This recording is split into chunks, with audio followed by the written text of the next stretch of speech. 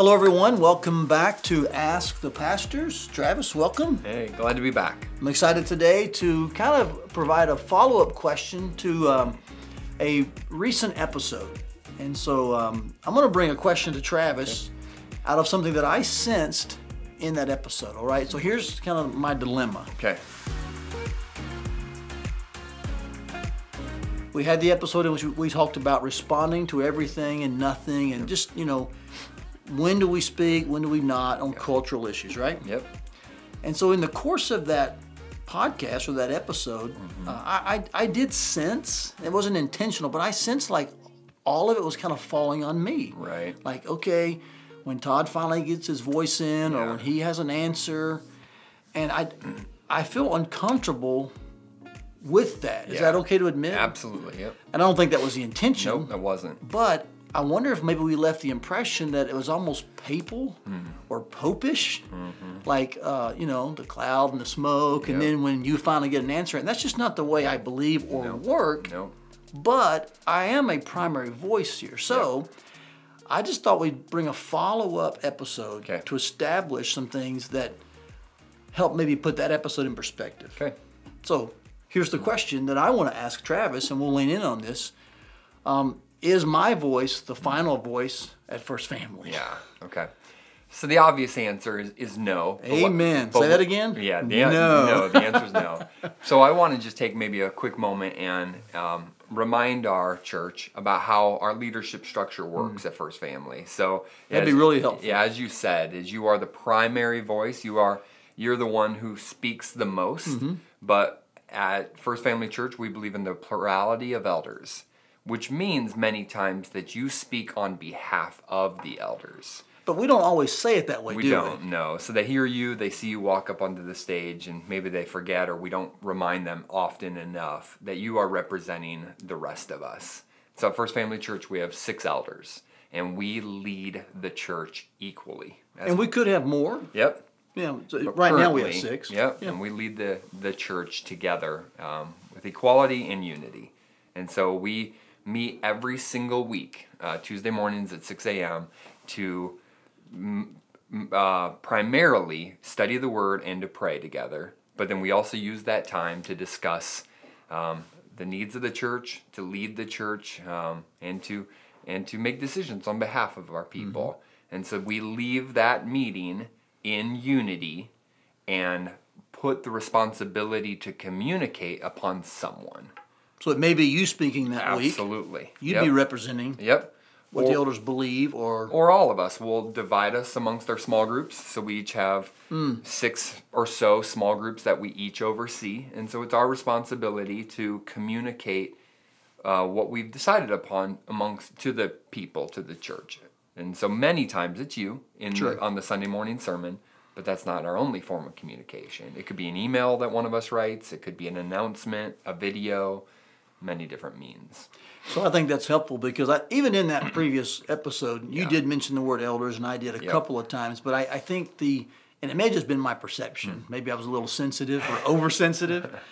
But the perception almost was like, when you kind of get the word, you'll let us know. And I just thought it would be helpful to hear you kind of speak on behalf of our elders that while there is a primary voice, there's a lot of leaning in. There's a lot of voices behind the scenes, so to speak. That's why I think it's so important for our people to know who their elders are rather than the lead pastor or the preaching pastor. I think it's really important for us to continue to put our elders in front of our people, give them face time. So you ask the elders to come up at the end of every sermon, at the end of every Sunday morning service. And say, pray with your pastors. Be able to know them. They're available. Absolutely. Our elders lead in communion regularly here. Since we do it each week, they have kind of a rotation that they're on. It's not an established rotation, but they're always available to lead it. You primarily speak when I don't speak. That's right. But they are also able to teach and can. Many of them lead some classes. Then there's fireside chats. Like you said, they go to the small groups. So maybe this microcosm could lead to a larger question I was going to put on you here, Travis. You ready? All right, we'll do our best. Should a singular pastor have the final voice at any church? Dun, dun, dun, dun, dun. Yeah, I don't think so. It's interesting. You do a quick observation of the New Testament church. It does seem like there is a man that's represented or leads the congregation, but he is also tasked with finding elders. That's his responsibility, is to raise up elders and to lay hands on elders. And it seems to be a plurality thing even in the New Testament. So we did not invent this. We did not make this up. This seems to be the structure that Christ established for the local church. Boy, I agree you with need that. men to lead the church. Amen. Men, plural, to lead the church. Yeah, it's interesting when you look at the New Testament.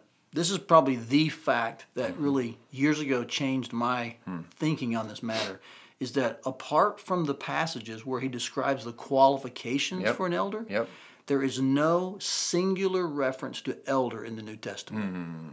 Every single reference to the leadership of a church is elders. That's right. Absolutely. Unless he's describing the qualifications for one. Right. And so when I realized that, I was humbled and just had to come under the weight that there is a plurality principle that has to be in place in every church. And I'll admit to you and to you guys listening and watching, I think there's probably various ways to go about that, And it's probably necessary because cultures change. Right. But what can't change is that there's a plurality of godly, qualified men who lean in and have voices at the table. And then how they choose to maybe have the voice speak can differ, right? Yeah, absolutely. There is the principle of first among equals. Yep. We all have different influences, but we share authority. Yep.